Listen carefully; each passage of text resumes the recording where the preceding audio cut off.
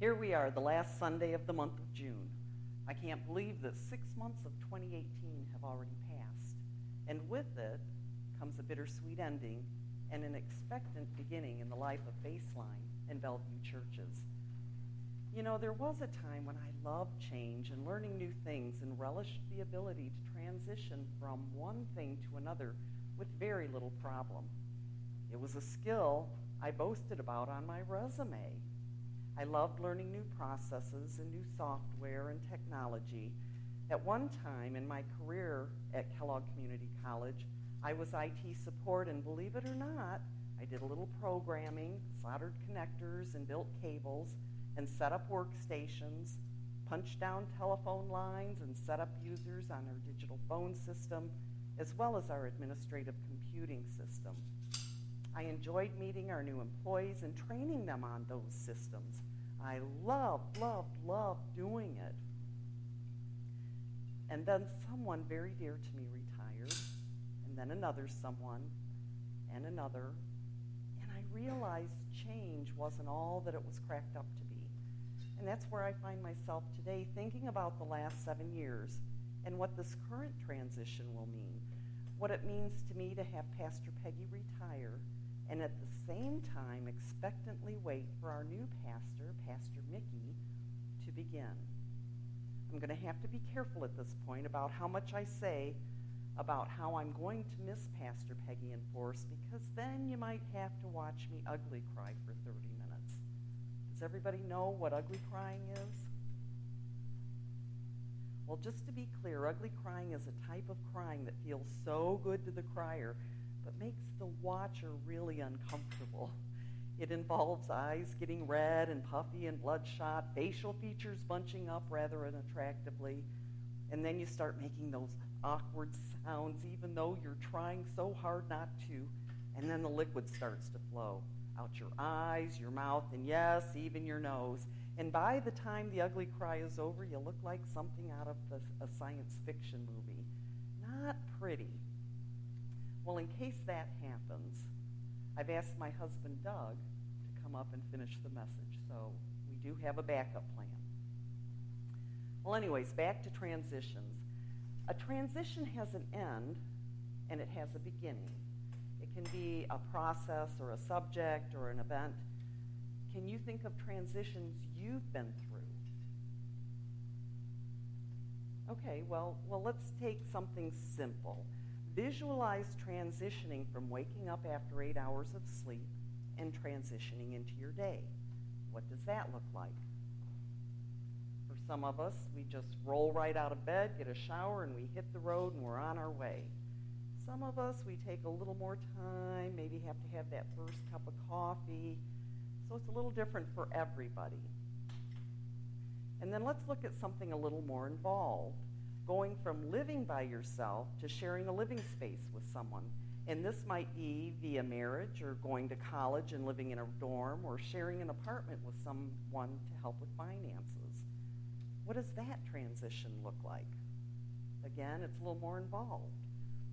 And then maybe something a little more complex. What about leadership? Say, transitioning from one president to another here in the United States.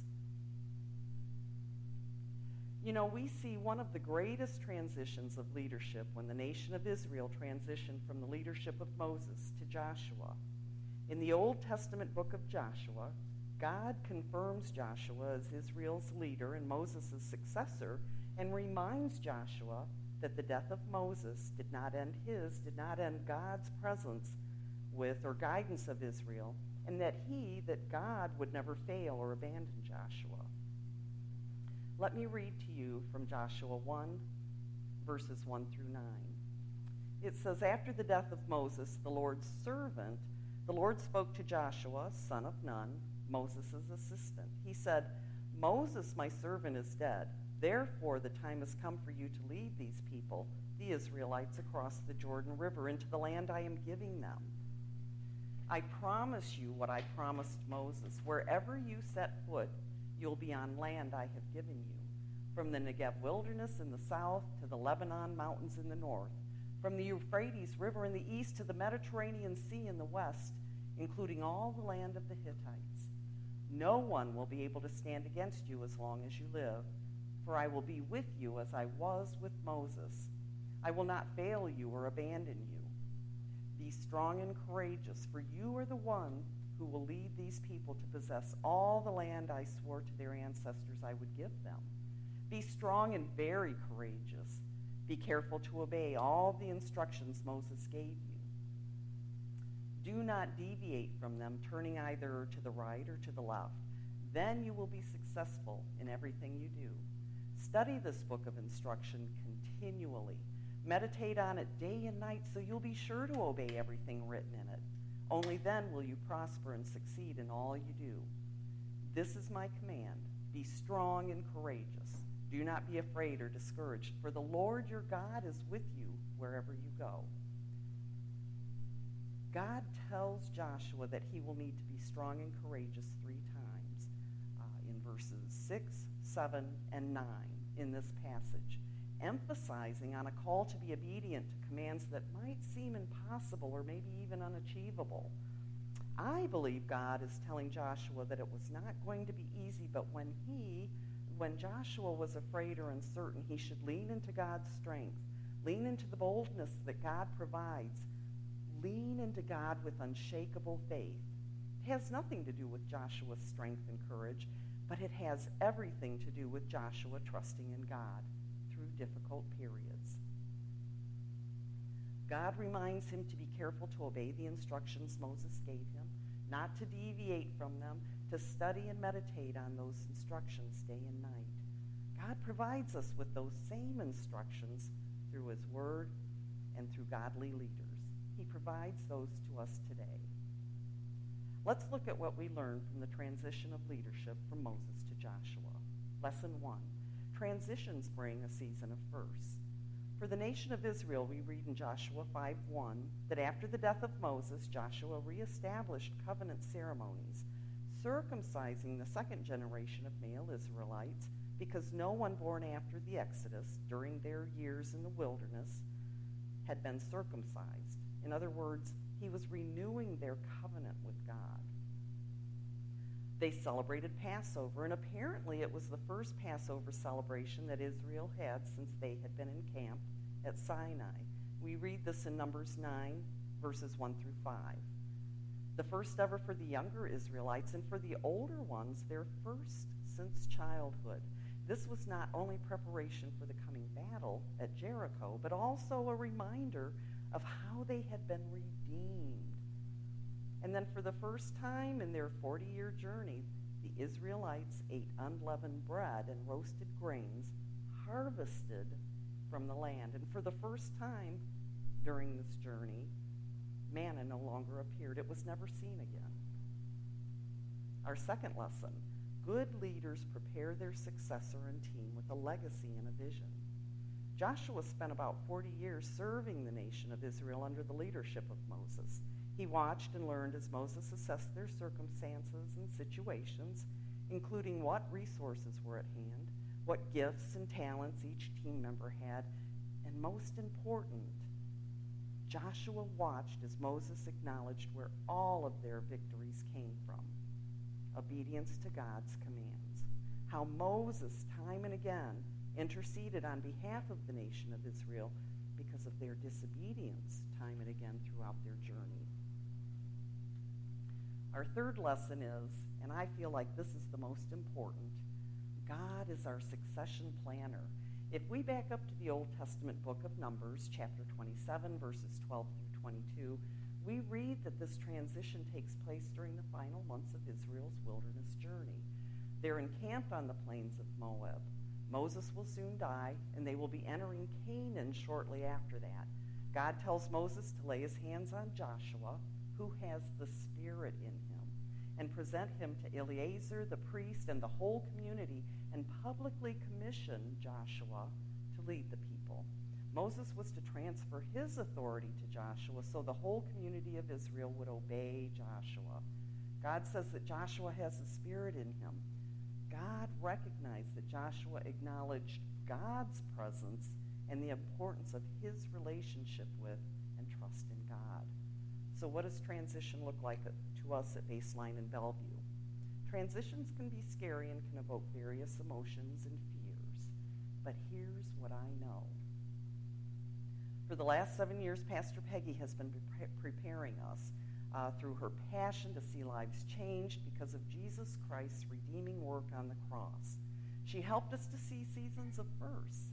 She has a servant heart for evangelism, and we see it in Mega Sports Camp, For You Free Store, Halloween Carnival, the Bike Rodeo, small groups, our joint July outdoor baptism service, adding Real Life, a weekly worship service, and overseeing exciting children's ministry and special events throughout the year. Pastor Peggy has prepared us for this very time through her example and her obedience to God's calling to go out and make disciples. Each week, Pastor Peggy brought us God's message. She taught from the Bible, using illustrations from her life, from life around us, connecting our everyday lives to Jesus' teaching and the vision he gave of what new life in him can be. She encouraged us to deepen our relationship with God through Jesus Christ, calling us to daily be in worship, prayer, and the Word, because she knew the importance for us to know who God is in our lives so that we would call upon him for any given situation, including a time of transition. We can appreciate all that she did, serving 2 churches with very distinct personalities. Hospital visits, personal counseling, taking critical calls, whether on vacation or not, walking beside her flock from birth to death. And I know she prayed for us through health issues and relationship concerns, through financial struggles. She set for me, and I'm sure for you too, the example of persistent prayer. My prayer life has changed because of her. I see how important it is in building my relationship with a God who loves me. She encouraged each of us to be the person God created us to be and to step out of our comfort zones. And I'm an example as I stand humbly here today.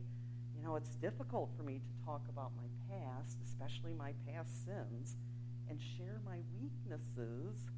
But she looked at me through God's eyes and reminded me how much God loves me, what Christ did for me through his death and resurrection, that he will provide everything I need.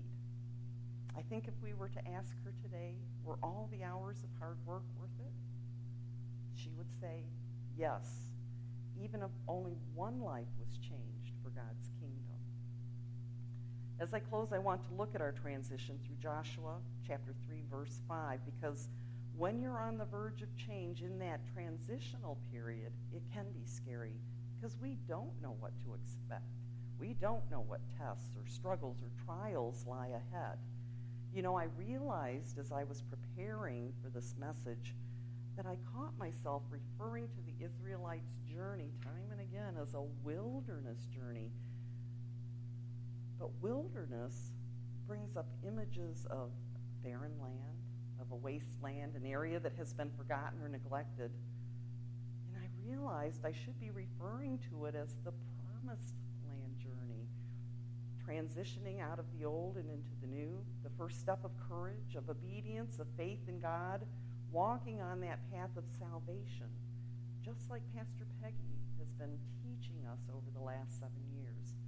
And like the Israelites, as each person took their first step out of Egyptian captivity, as each one took the first step onto the dry ground where the Red Sea parted, it was scary, but as Pastor Peggy shared with me, full of potential.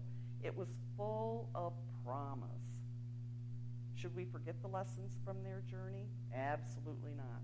Because in reading God's Word, we learn who God is and how to have a living relationship with him and what the path of salvation through Jesus Christ looks like.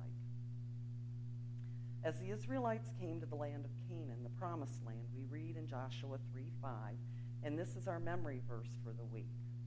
Then Joshua told the people, "Purify yourselves, for tomorrow the Lord will do great wonders among you."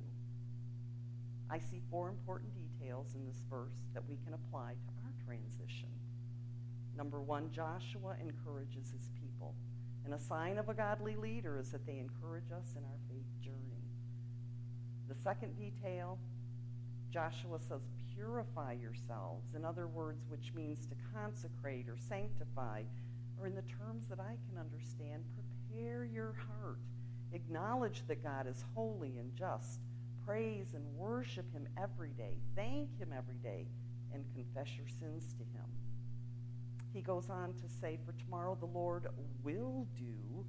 In other words, as we take that first step, worry less, worship more, and expect God to do, and this is our fourth detail, great wonders. Expect God to do miracles, amazing things, continued first that will glorify God and his kingdom. And what a wonderful encouragement from their leader, because we learn in the story in Joshua 3, verse 15, that the Israelites come to the promised land by the Jordan River when it's overflowing its banks. It's fast flowing from the spring runoff of the winter's rainfall and snowfall. The nation of Israel could either trust God or they could disobey God's command to take the first step into the promised land, into that fast flowing Jordan River. But listen to this. As soon as the priests who were carrying the ark touched the water with their feet at the river's edge, the water above that point began backing up a great distance, about 25 miles away, and below the point flowed on to the Dead Sea until the riverbed was dry. And what does that sound like? At the very beginning of their journey, when the Red Sea parted and they had to take that first step. Well, Scripture tells us the priests carrying the ark stood on dry ground in the middle of the riverbed as every person took their first step of faith near the town of Jericho into the promised land, reminding Israel of God's miracles and his ever-faithful promise of his presence. So as we transition, like the nation of Israel in their promised land journey ending and transitioning into a new beginning in the land God promised them, we must continue strengthening our spiritual relationship with God, because that is our purpose. Allowing God to reveal himself to us through his word and prayer and worship, and trusting him with our hearts. It's about always taking that first step and moving forward in faith no matter what our circumstances. God was trying to establish a relationship with the nation of Israel during their journey, just like he's doing for us today. And today, our new covenant with God makes it easier for us in that he sent his only Son, Jesus Christ, to die for our salvation, so that we can have a personal relationship with him if we choose. As we transition from a bittersweet ending to an expectant beginning, remember our previous seasons of firsts. Remember that Pastor Peggy has prepared us through example and lessons that God called her to provide. And remember that we are all working for the same boss. God is our leader, our succession planner. Allow him to work in our lives so that we'll be receptive to change, so that we look Godward rather than inward. Ask him for his grace to give us tender, responsive hearts to help us respond to his calling and to be bold in our response. Ask him to fill us with his Spirit to lead us in all we do, guiding our decisions, strengthening our relationships, so that we will be one with him and united with one another in his kingdom work. Pray for our new pastor, Pastor Mickey, that she will hold firm to his word as he teaches it, and ask that she would find her confidence in him to trust his will and his way, and that she would be bold in the work God has called her to do. And remember to ask God to keep us humble and free of individual agendas as we welcome Pastor Mickey. I'm excited as I wait expectantly to see what God will do in our lives through our new beginning. Will you pray with me? Loving God, we love your promises, especially your promise to always be with us, and that you'll send us godly leaders. Help us to be strong and courageous as we move forward in faith and trust in our relationship with you. Help us remember the story of the leadership transition from Moses to Joshua. Help us to remember the first, how you have prepared us for this very time, and to remember your legacy and vision that is everlasting.